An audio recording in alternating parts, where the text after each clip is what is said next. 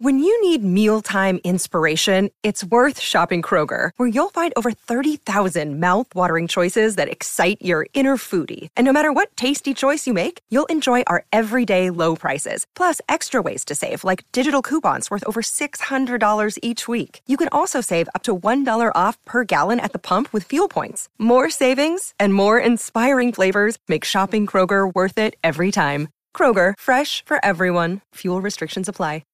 Hey, Dr. D here, popping in just to tell you about our friendly neighborhood painting gallery. The painting gallery with no name is a friendly painting competition to encourage accountability to that pile of shame. At the end of the season, praise and prizes will be given out as a reward. At the end of the season, the Fury's Finest Discord will vote on 2 winners. These winners will get a prize, and then we will wrap out additional prizes to the remaining participants. We will announce the winners on the show and celebrate one of the best parts of the hobby. This season's theme is an Asgardian. MCP, 3D printed, or a Marvel board game will all count as long as they follow this theme. Remember, take a picture of your unpainted or lightly painted model, then paint the heck out of it. Take 4 photos of your freshly completed masterpiece and send us all 5 photos to furypainting@gmail.com by October 3rd to submit your entry. Make sure your 5 pictures have your name on the file so we know who to send the prizes to. Good luck and have fun. I speak for everyone when I say we are excited to see what you managed to paint.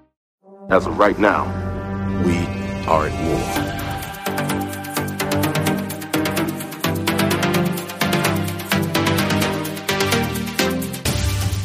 How desperate am I? You call on such lost creatures to defend you. How desperate am I? You threaten my world with war. You steal a force you can't hope to control. You talk about peace and you kill because it's fun. You have made me very desperate. You might not be glad that you did.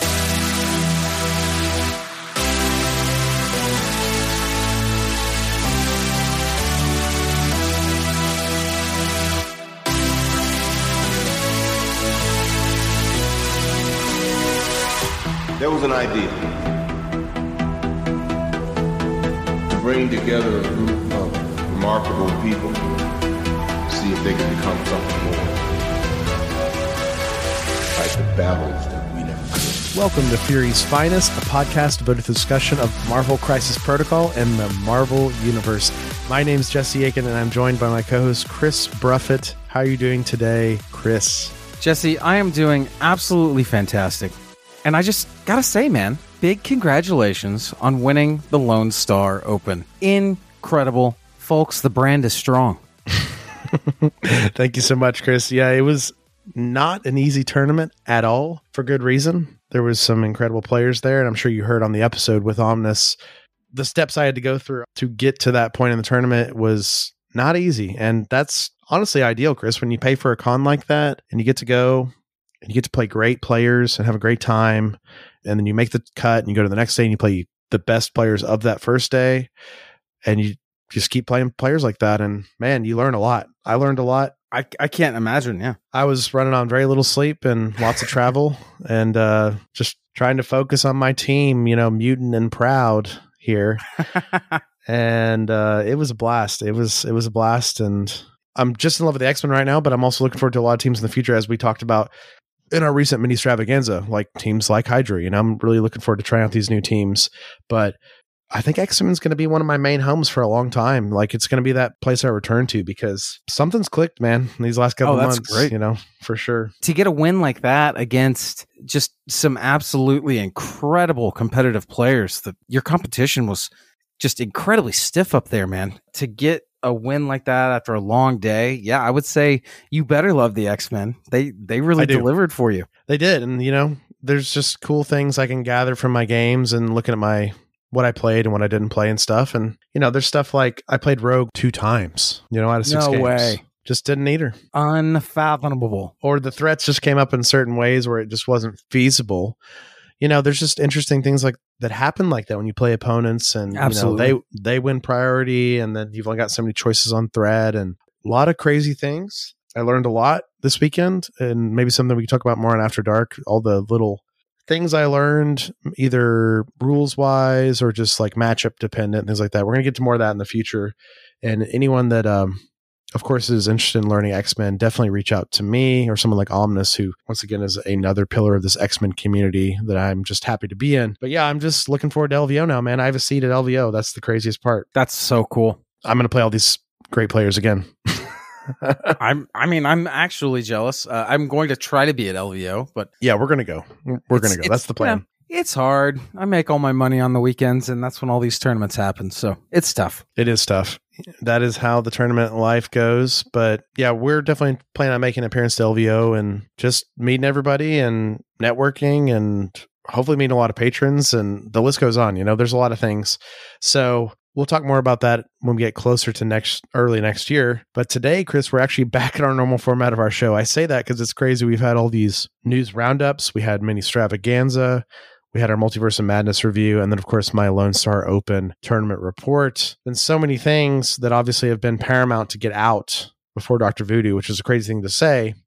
But we're finally at Dr. Voodoo. We're finally at the end of our Midnight Sun series as of now. I say, crossing my fingers. Right. Something we might return back to in the future. But yeah, I'm really excited to announce that, we're finishing our Midnight Sun series today after this episode. But this is also the start of a new series, Chris. We're starting our Convocation series. So today is sort of this midpoint episode where it's Midnight Suns, but it's also Convocation, kind of the beginning of Convocation in a way, because Voodoo is a affiliated Convocation member. You take a lot. Oh, I love a good lore double dipping. Absolutely, yeah. I'm not complaining. But with all that said, Chris, I think we just got to take care of our business and get into Dr. Voodoo.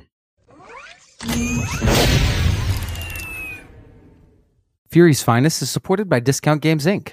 Go to discountgamesinc.com for all your Marvel Crisis Protocol needs. Our patrons support Fury's Finest at patreon.com/Fury's Finest. If you enjoyed this show and like to join our Discord community, consider supporting us with a monthly contribution. You can be a patron as low as $1 a month.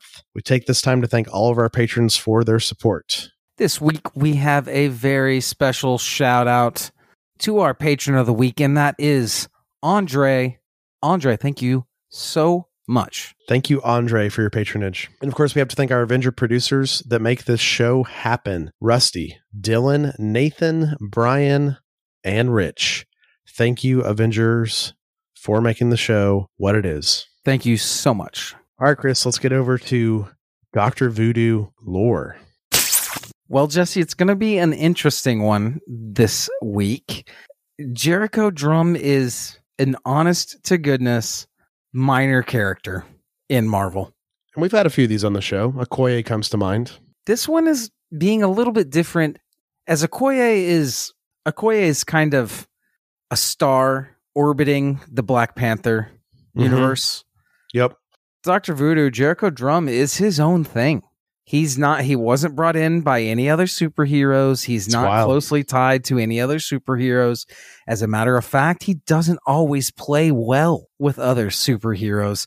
He has been his own. He's teamed up with quite a few people, but in actuality, he was introduced during this time in the 70s when Marvel is introducing, and good on them for this, I'm glad it happened, just introducing a ton of persons of colors as characters and main characters as heroes in the Marvel universe. And, these are where we get some of our most beloved characters. Luke Cage comes to mind, one of my favorite characters in Marvel. I mean, absolutely. The Power Man. And you're referencing that this was the same era of time bringing this representation. Absolutely. This is Cage is a good example. Yeah. This is 1973. Dr. Voodoo, Jericho Drum, is going to make his first appearance in Strange Tales, number 169, June of 73. So this is that era of just a ton of Black superheroes in particular being introduced by Stan Lee. And it's awesome. And most of them completely get just over with fans, right? But there's something about Dr. Voodoo, and I'll let you all guess what that thing might be, that just kept him out of the spotlight for Marvel, and a lot of times just left Marvel scrambling to figure out what they had with him. What was he in particular? But now that we've established that, let's talk about Jericho Drum's superpowers a little bit. This Dr. Voodoo that is introduced to us by Atomic Mass, this version that we have in the game, is very clearly pre-Jericho becoming the Sorcerer Supreme, but post him ditching the Brother Voodoo moniker and kind of trying to stop being a superhero altogether in a sense.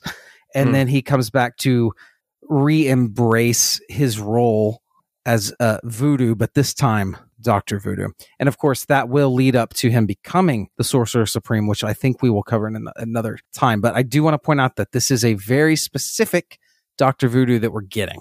Okay, Chris. So all that said with Dr. Voodoo, we got to ask the question we always ask at the top of every show. Who is the character of Dr. Voodoo? Dr. Voodoo, alias Jericho Drumm. He is one of Marvel's most powerful mystical characters. His powers are derived from a different magic from Doctor Strange. He is a voodoo-based character, but that's kind of where the similarities end between Dr. Voodoo and the real life practicing of voodoo. They're very much not really connected in any way. Real life voodoo is very different from what we're presented here in Marvel Comics, but Jericho gets trained in these mystic arts after returning to Port-au-Prince, Haiti, where he was brought up, born and raised. So upon arriving in Port-au-Prince, Jericho is confronted with the fact that his brother is essentially being murdered by an evil Loa that has inhabited a body. And this is going to lead to Jericho training in the arts of voodoo and taking up this mantle of the Hugin that his brother has relinquished upon death and gaining all of these powers. And what are these powers, you may ask? There's a lot. The main powers that Dr. Voodoo possesses through the Marvel run would be command of all living things. He has a command of fire. Not only does his brother's spirit residing in him empower him, but his brother Daniel can possess his enemies and has in many to great effect over the course of Marvel history. Dr. Voodoo can talk to Loa, summon Loa, request their power. One of his most powerful abilities, of course, is instant teleportation with a very broad range. He can take you and your friends across the globe in a split second. And, logistically, that's just insane. We're Marvel Crisis Protocol players. We know that movement is a big deal. Absolutely.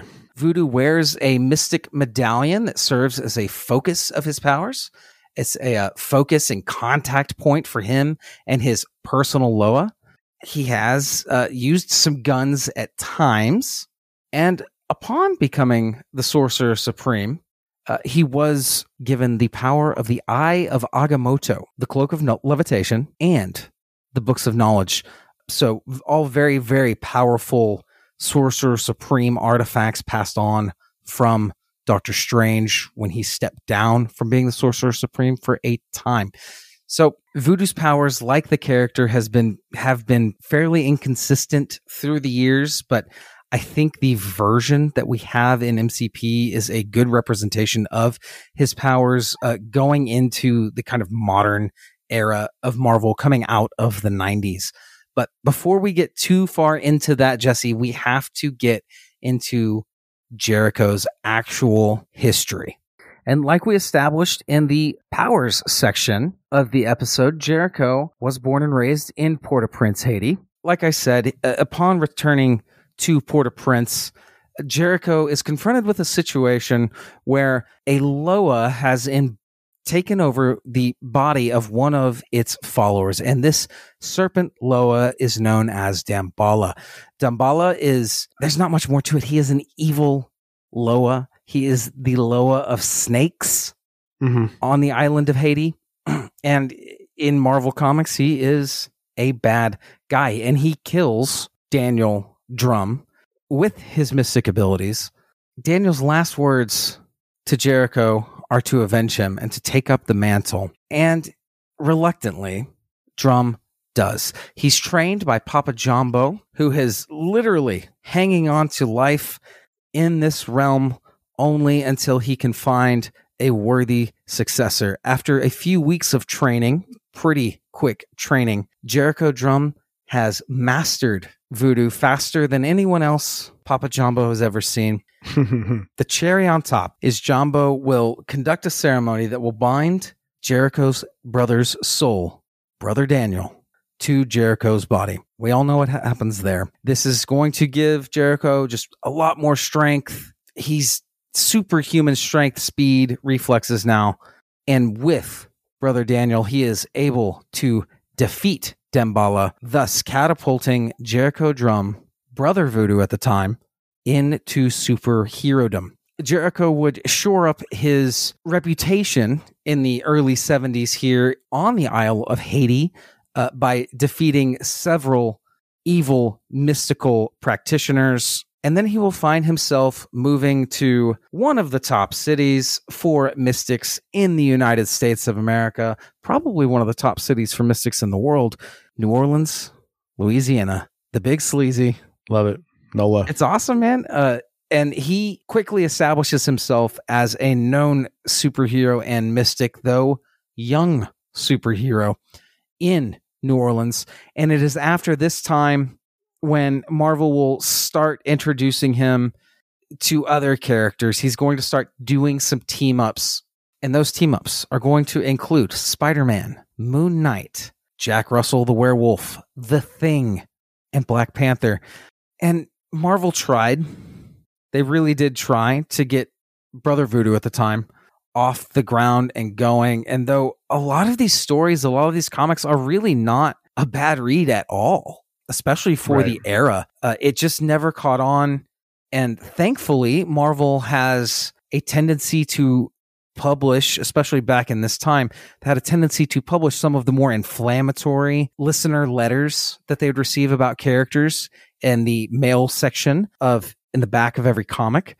And these fan letters were about what you expected. A lot of people calling, Satanism, some even worse things, just thrown off by the whole voodoo aesthetic, the name, the nouns used, the settings, all these things. And then to top that off, we've got some questionable storytelling by infamous comic writer Scott Lobdell in the 80s to really throw some water on whatever flame is starting to pick up with Brother Voodoo at the time, which is going to bring us into the 90s. Voodoo is going to start being used a little bit more in the greater Marvel narrative. You're going to see him start teaming up a lot more, most importantly with Doctor Strange. And a lot of these times he will still be portrayed as lucky, or maybe he does something wrong and other superheroes have to bail him out and things. And his portrayal is just still inconsistent. He's going to show up with Daredevil. He's going to hunt vampires with Lilith. He's going to do a stint with Blade, hunting Deacon Frost in New Orleans. He's going to assist Black Panther once again. He's going to actually bring Black Panther back to life using Moon Knight. But in all of these things, Jericho is doing very big plot points. He's integral in these plots, but he's not really getting a lot of page time. He's not getting a lot of lines. His character is still just not sure. And that's going to kind of start changing. In the 2000s, he's going to find himself teaming up a little bit with Gambit in New Orleans, which kind of odd that it would take this long for them to team up. Brother Voodoo still at this time was a very, known quantity. He was big in the mystic world, kind of kayfabe, as it were, in Marvel.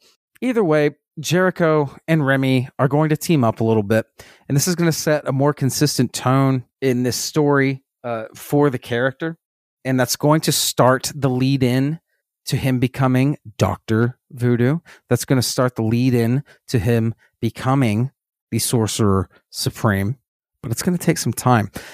He will side with Iron Man during the superhero Civil War, though he does correctly assess that the whole Civil War was a waste of time and over pretty trivial things that would ultimately lead to a power vacuum, bringing in Norman Osborn and the Thunderbolts, the Avengers Initiative, I do believe.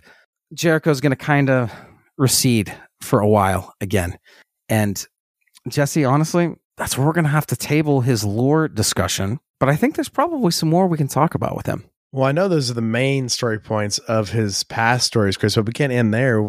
I know in recent times, now Dr. Voodoo has been involved with the Midnight Suns. And of course, as you alluded to at the beginning of the show, has some interactions with the Sorcerer Supreme and potentially becoming the Sorcerer Supreme, right? Absolutely. And I mean, I did gloss over it a little bit there in the history there, but during his kind of team up with Blade, the Heroes for Hire are definitely involved in this, and he will actually help revive the Iron Fist, as we covered in our Iron Fist episode. This is when they bring Iron Fist back from the dead. It is Dr. Voodoo is the person that does that, borrowing some life force from Luke Cage. But yeah, as far as becoming the Sorcerer Supreme, there comes a time in Marvel, I think it's the 2010s, I could be wrong on that, Doctor Strange will retire, essentially. His mistakes have compounded and compiled, and he can't take it anymore. And the Eye of Agamotto shows him 30 possible candidates to become the next Sorcerer Supreme. Of course, Jericho is one of those candidates, and Jericho will come into possession of the Eye of Agamotto, thus securing his spot as the Sorcerer Supreme, and then Stephen will give him the Cloak of Levitation, give him the Books of Truth. Stephen will even kind of coach him a little bit and serve as a little bit of a mentor. It's important to note that during his Sorcerer Supreme stint as Sorcerer Supreme, Jericho really isn't used a ton by Marvel. He shows up when he obviously should, when someone holding that station should be there, he's there. But he does get his own solo series during this time. That's a pretty interesting read. And his whole demeanor through this time is kind of trying to prove himself. I think he feels a little bit inadequate. And how could you not, following, Stephen Strange, who followed the Ancient One? That's a tough ask for anybody. But yes, he does become Sorcerer Supreme. It is cool. It's as cool as you think it is. It was just painfully underused, Jesse. Yeah, I just love that, something that's crazy like that can happen, like the Eye of Agamotto leading Doctor Strange, and Drum becoming the new Supreme is just a crazy thing. And Chris, you mentioned early on him being Brother Voodoo for so long, and then he becomes Dr. Voodoo. I feel like that's something we should touch on too. Well, like I said, there's just not a whole lot of consistency in his story until the mid 2000s. So, and even in the 80s, he appears so sporadically. There's just not a consistent tone to anything he does. And in the 90s, he's just looking for footing. Marvel is just grasping at straws for this character. It feels like they're throwing every idea, every pitch that comes their way. They just say yes. And for a time, he even ditches Brother Voodoo he's trying to ditch Voodoo entirely.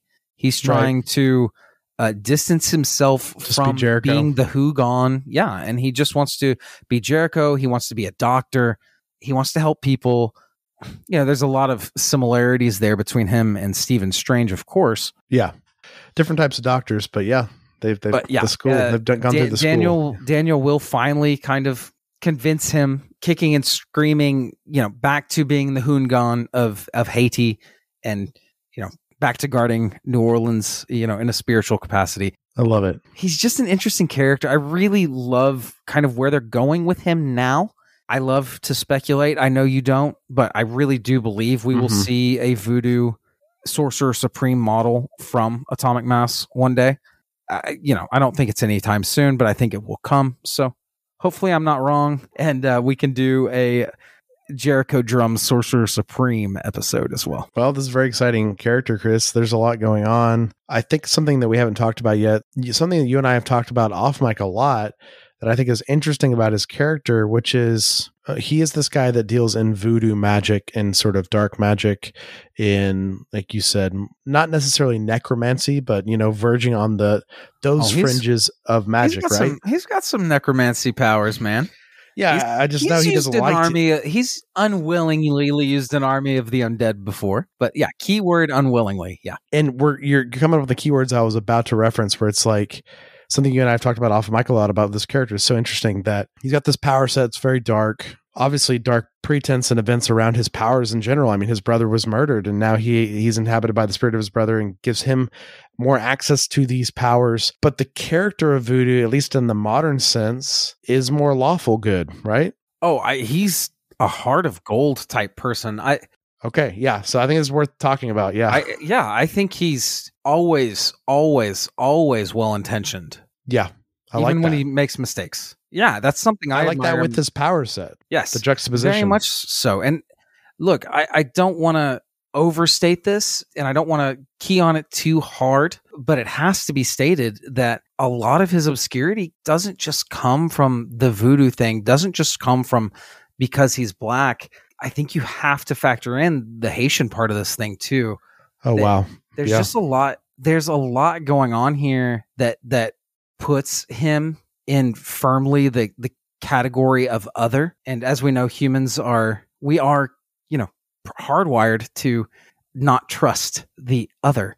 And to the, think about to a Midwestern kid, like, yeah, especially in the 70s, like Dr. Voodoo, that's scary. You've got the satanic panic going on. That's true. You've got, D&D is evil and, just a lot of stuff. So there's just a lot of things conspiring against this awesome, well-intentioned, just really cool character. Yeah, heart of gold type lawful guy who really doesn't want to use his powers until he has to, and these powers tend to be on the darker side of Marvel. And I find that just very interesting, that sort of parallel Marvel's drawn with him and actually expanded on more in recent years, as you mentioned, as you've hinted at, where it's like he's become more good and his powers have become more intense. They've thought of different ways to use his voodoo and his necromancy and dark magic and everything in different ways. And, I feel like we've talked about it, Chris. You've mentioned it a lot, but how bizarre and how amazing is it this character's power set and his relationship with his brother are the center point of this character. His dead brother's spirit. I mean, it's kind of hard to wrap your head around in the world of Marvel, right? That's another thing that's other. Absolutely. Great point. I mean, this is past Doctor Strange, right? This is the next level. We're in Ghost Rider territory, but yeah, with Ghost Rider at least uses Christian imagery. Like voodoo, Ghost Rider has nothing to do with Christianity, even just like voodoo has nothing to do with voodoo. But they pull, from the sources and correctly. He's a biker and a lot of things that are known. But it is the same vein. Okay. Of powers, of darker power use. And I mean, that's the Midnight Suns. That's why they put him with Blade. That's why they put him with Daredevil. Yeah, perfect fit. It is an absolutely perfect fit. And I'm really absolutely hoping for more Dr. Voodoo in the Marvel 616. Greater prominence.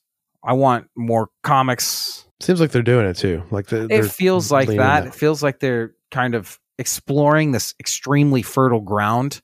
It's not many characters they've had since 1973 that are as unexplored and as rich and fertile as this one, if you really think about it. So yeah, and he's a tough character to write, and he's a tough character to do his power set and all. I see all the reasons why, like you said. He's a tough character to do a lore segment on too, because there's not a ton there. Honestly, a lot of these stories that he's in, I don't really even recommend to read.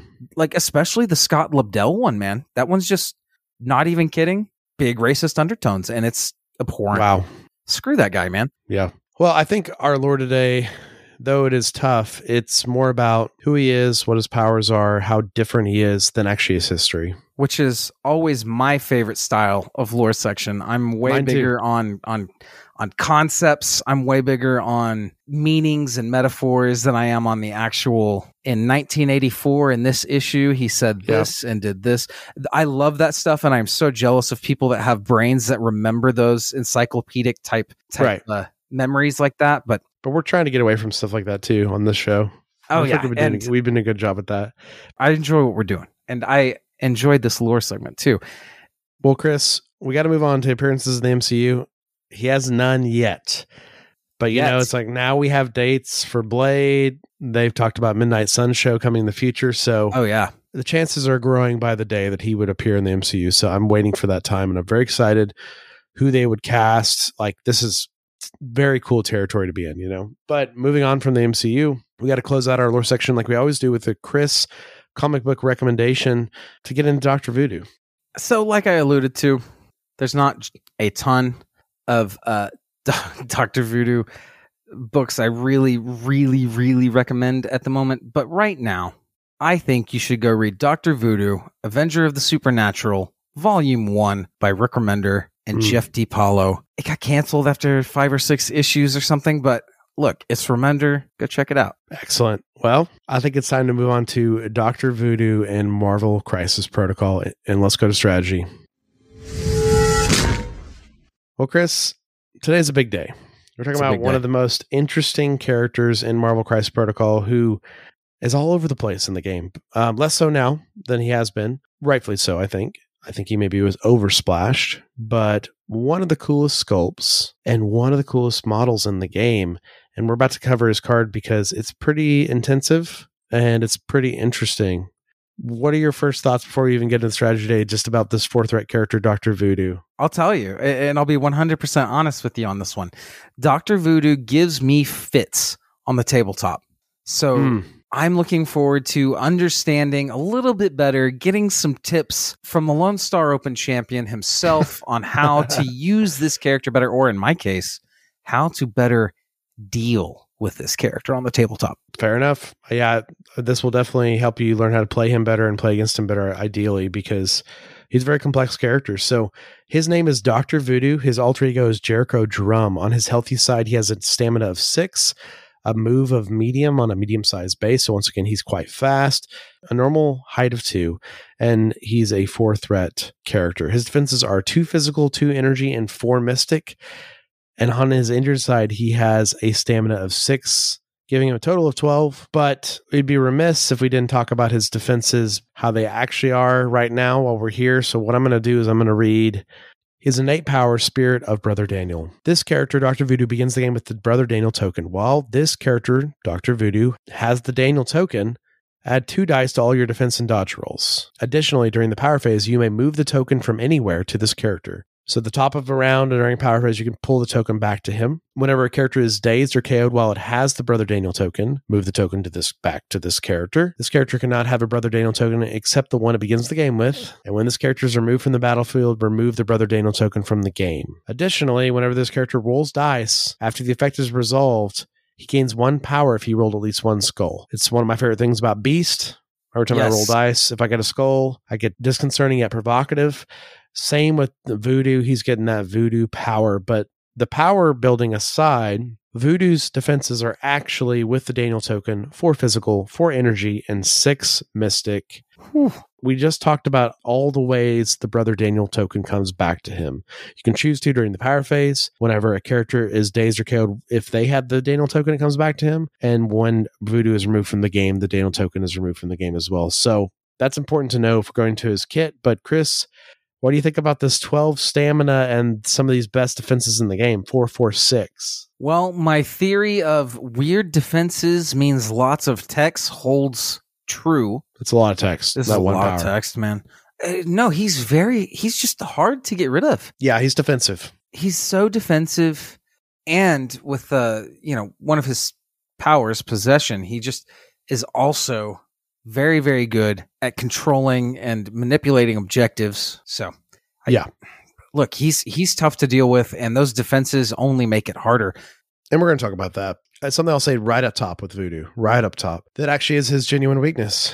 He has amazing defenses. He has good average stamina for a 4-threat, really. And he's got some good immunities to help him stay around as well. Yeah, 4, 4, 6 is great, but Voodoo has no way to reroll defense dice. And Voodoo has no way to reroll attack dice. So he lives and dies by his raw dice pools, which are big. But, I've got Beast, right? And I can spend a lot of power to reroll all my defense dice, right? There's just things that he doesn't have that other characters have that have less defense stats, right? So it's an interesting thing to think about when you're playing him, when you're dealing with him, and just for this discussion we're about to have. He kind of lives and dies by his dice. That's interesting. Now, we're going to start with his attacks. He has 2. His first attack is a mystic attack called Spirit Venom. It's a range 3, strength of 5, 0 power cost attack. This is his strike. It's a range 3 strike, which we always love here on Fury's Finest. After the attack is resolved, Voodoo gains power equal to the damage dealt. And if he gets a wild, he will trigger sap power before damage is dealt. Very important. The target enemy character loses 1 power for each wild in this attack roll. And then this character gains that amount of power. So sap power It's on Rogue. It's on a lot of even early characters in the game. Some of our Cabal members. It's so good. Such a strong ability. Yeah, take power from your opponent and then you gain it is really strong. And then, of course, you deal damage to your opponent and then they gain power from that normally. But you take the power before that happens. I love it. It's a good way to mess up power math. But just closing out his attacks, he has a second attack that is a super cool spender that lives and dies by its dice. It's a mystic attack called the Staff of Legba. This is his staff, so it is a range 2 attack, so it has to be close. Strength of 7, power cost of 3. It's where we like our spenders to be, 3 or less. It has a wild trigger of power burn if you get a wild. Before damage is dealt, if the target character loses 1 power for each wild in Dr. Voodoo's attack roll. The target character then suffers 1 damage for each power lost in this way, and then does not gain power for the damage suffered as a result of power burn. So that's the best part. Yeah, it's like a weaker Penance Stare in a way, but I mean, 7 Mystic dice is pretty good. It's not bad. The chance you're going to get a wild is high. A lot of the characters you want to use something like this on, so a lot of those big threat characters do have a high Mystic defense, so that is kind of a bummer. But getting this off on an injured Juggernaut would be pretty good. That would be good. And I'll tell you now, Chris, while we're here, the best part of this ability is the wild trigger, because this just deals straight damage with no defense rolls, right? If it goes the way you want it. If you get the bunch of wilds and the things go the way you want. If you get a bunch of wilds, they lose power and then they can't lose any more power for the rest of your wilds. They just start taking auto damage, little pings. And we know how powerful that is in this game. I mean, more powerful than big dice rolls, of course, every time are these little bits of damage that are guaranteed or semi-guaranteed in this case. So this is a crazy way to finish characters off, is like you're really just looking for the wilds more than the damage on the attack, right? And it's very cool. But turns out Voodoo's got a lot of superpowers he wants to spend his power on. He sure does. Let's start with his first superpower, Jesse. It is an active superpower. It is Possession. You will be spending X power on this. Dr. Voodoo may spend any number of power to use this superpower. Choose an enemy character within range 3 of Dr. Voodoo with a threat value equal to or lower than the amount of power spent to use this superpower. The enemy character drops all objective tokens it is holding. Move the Brother Daniel token to that character. While that character has the Brother Daniel token, it cannot interact with, hold, or contest any objective tokens. This is very, very powerful. It's insane. So if somebody's holding 2 or 3 cubes, you just give them the Daniel token. They drop the cubes. If somebody like a rogue, this happened to me at Lone Star Open, is very healthy and on a bunch of power, and she's ready to pay to flip some objectives and do some attacks and stuff and, contribute to the secure. You drop this on her. Not anymore. She's no longer doing that, right? She can't do anything but throw dice. Now, the cool part of this is the theme is so on point. AMG is just so powerful when they execute their themes, where it's like he is sending Daniel to be on that person to possess them, so he is losing all his mystical defense.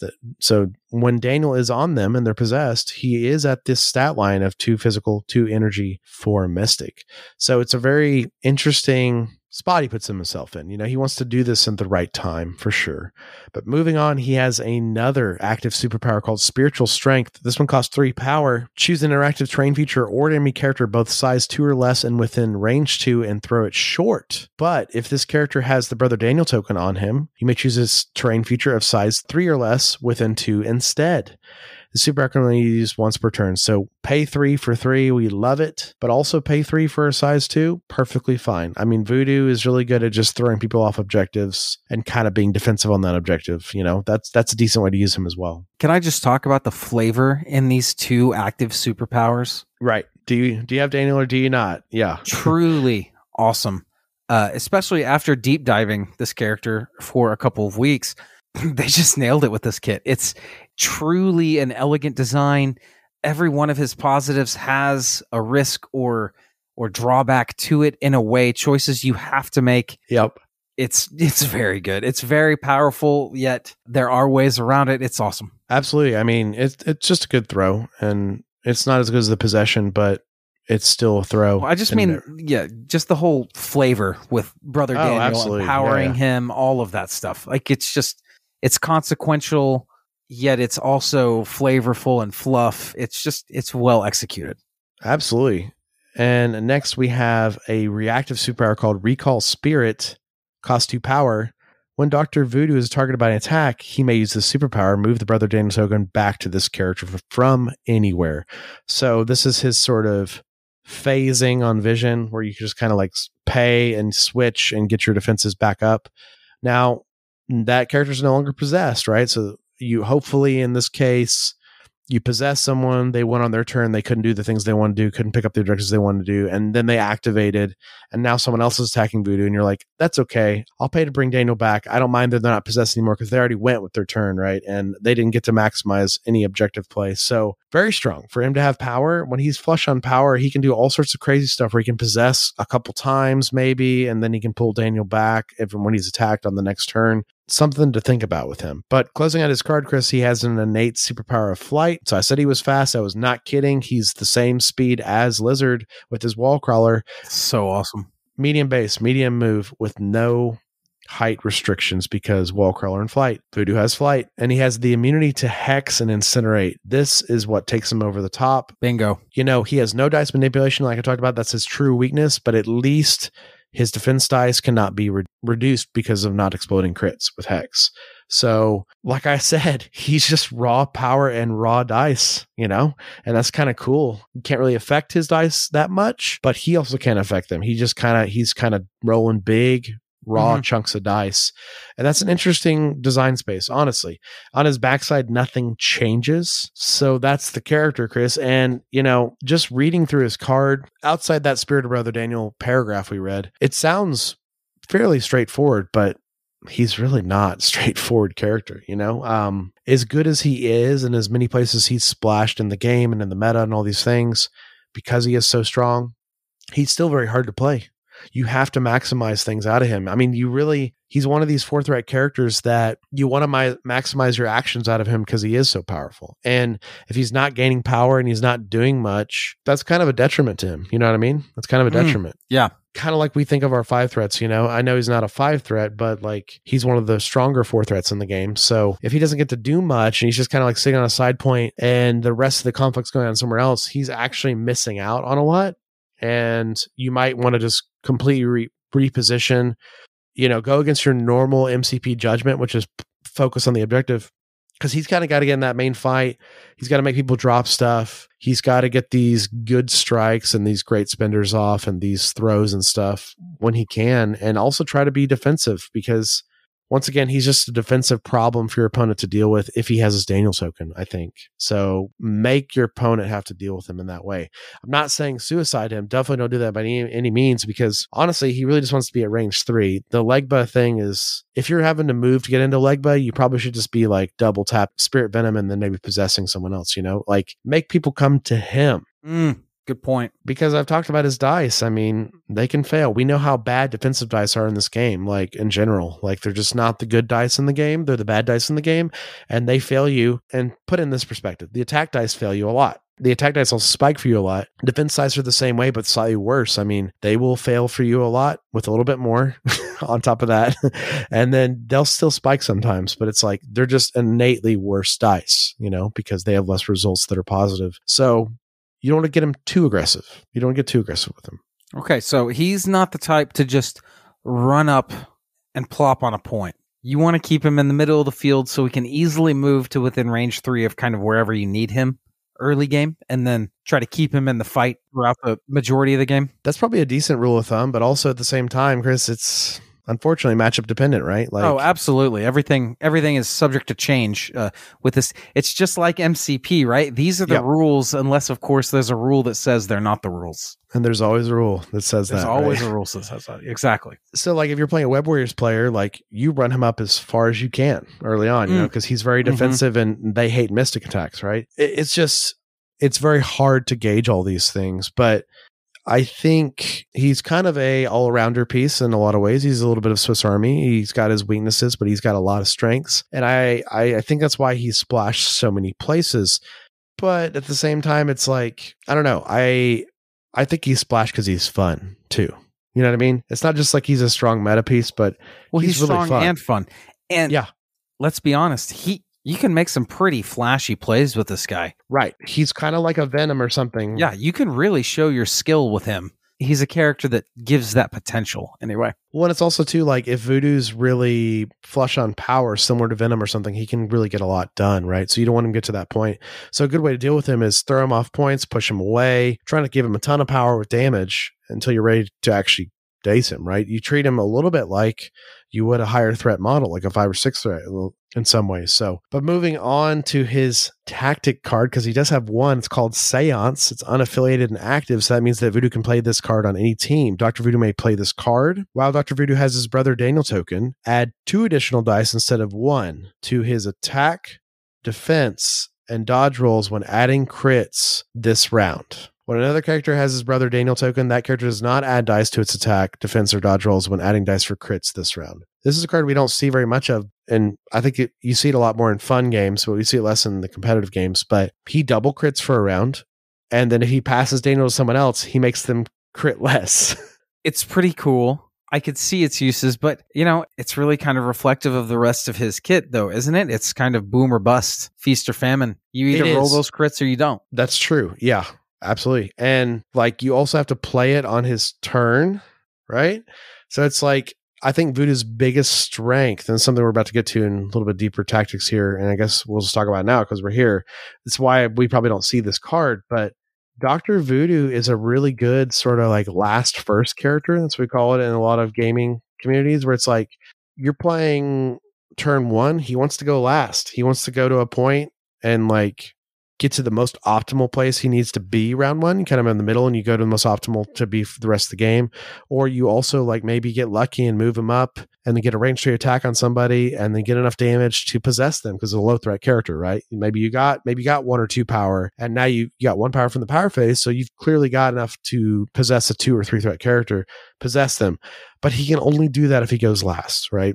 This card does not add to that playstyle per se, where it's kind of like, right. This is like a late game Voodoo card. So you're like, I'm going to start blowing stuff up. I'm going to go with Voodoo first because he's kind of in the thick of things. I'll play Seance. Got to double attack this turn because I want to get more crits off. And I've got to have Daniel on me because I want to be defensive, And I want to be defensive and roll more crits on defenses as well. So I think the little added text is fun that if Daniel's on someone else, they don't crit, like they're kind of hexed by Daniel. But, obviously the power of this card is Voodoo double crits on attacks and defense and dodge for the round. It's a good way to be like, it's like when Mysterio pops the Grand Illusion, like that round is going to be a tough round for you as the opponent. But this isn't quite to the power level of the Grand Illusion, unfortunately. And I think it's like you talked about, Chris, Voodoo's good enough by himself. He doesn't need tactic support cards with his. You're bringing this for other characters. Yeah, you're bringing this for other characters. Yeah. It's like, would you rather have Seance or Lethal Protector or Heroes for Hire? It's like it's pretty obvious, right? So a really cool card. I love the theme of the Seance and just kind of that he's fully in tune with Daniel, and that's why this is really going the way it is. But a card you probably play less competitively. Absolutely. The game's in a different place now, Chris. Like, so many cards rotated out. I bet we see more Seance, and we probably should see more Seance because you have that 10th slot in your list. Well, that rotation, like we alluded to, it does make the overall card pool weaker, but that's good. It's now more balanced. We're going to see more things. I just love the idea of a rotation because it's going to freshen up the meta every so often. And there may come a time where this card is, seen fairly regularly. I don't think it'll ever be a staple or an auto include, but right, we'll see. It might be. I mean, just like if you don't have a lot of cards, yeah, it's a cool card nonetheless. But moving on, Chris, to your favorite part of the show, we're going to talk about Dr. Voodoo's affiliations and some places I like to splash him and maybe places you could try him that are a little different. But starting off, we got to talk about the obvious place. He's got 3 teams, Chris, and the first team is the Midnight Suns, and he's really good in this team. Well, go figure. A character that's really mobile, that can bump in the night himself to be more mobile, and then also gets access to Siege of Darkness, which is Midnight Sun's version of Wakanda Forever. Voodoo gets a free attack outside of his activation. What's not to love? When you play Midnight Suns, you play Voodoo. Let's just say that. He's not only a team player of the team, but he's a staple of the team. Frequently, a lot of Midnight Suns teams will be something like Blade, Voodoo, and like a Danny or a Mark, like a Moon Knight, like a 3-threat, you know? I've played that team. It's a We've good all start. played that team. It's a good start to a team, honestly, and especially if you're an attrition player. I mean, what's not to love about this? Because, like I said, Voodoo's kind of shoring up some of the Midnight Sun's weaknesses in a lot of ways, with some of his control that they don't have as much of. They have more kind of attrition. So I find it very cool. But moving on, Voodoo is a member of the Avengers. Yes, Chris, you mentioned it a little bit, how much he's been popping up with the Avengers lately, helping them do certain things. Oh yeah. I mean, he was on the Avengers for Jason Aaron too. Right. So he is actually in Avengers, and he's real good in Avengers. He's real good. Oh, like every other character in this game, he's real good with Steve Rogers. Yeah. Yeah, and he's fine. And he's fine with Sam. Like a free movement and a heal. Now, keep in mind, revisiting our early days of Steve, one of our first episodes, but, we know this stuff now that we didn't know back then. Possession is cost X. Steve does not reduce cost X because X is not a number. And the Steve's leadership literally says a number that is greater than 1. So he still gets good benefit out of Steve. Recalling Daniel costs 1, and his throw of a size 2 or 3, depending on what state Daniel's in, it costs 2. So, I mean, nothing to be complaining about here. This is really good on Steve and a really strong choice in Sam. But I've got to talk about my favorite place for Voodoo. My favorite team, it's the Convocation. He's on the Convocation list, and they have a really small list, Chris. So him being on this team is actually really important because he is one of 2 4-threats on their list. It's just him and Ancient One. So he's repping that 4-threat slot. The 4-threat slot is my favorite slot. Not really. The 5-threat is. It's the 5. Yeah, it's the 5. The 4-threat's fun. 4-threats are fun. There's so many They're iconic important characters in this game that are 4-threats.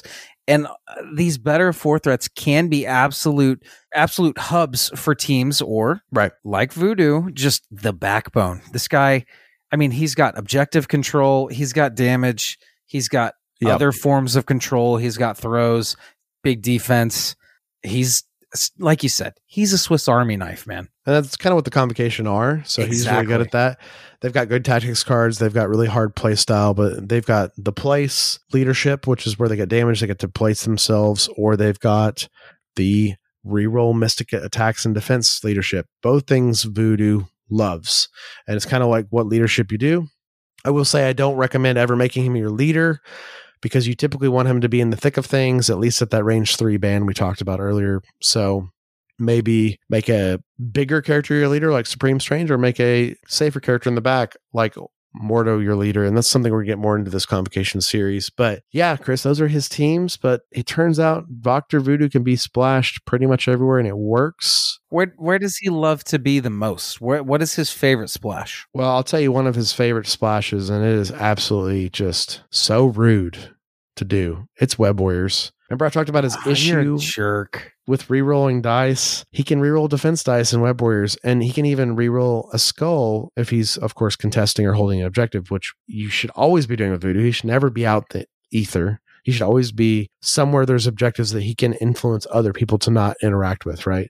So a lot of Web Warriors players play him in their team, and it's cool because there is a genuine flex between Venom and Voodoo, of that 4-threat slot. It's like, which one of them?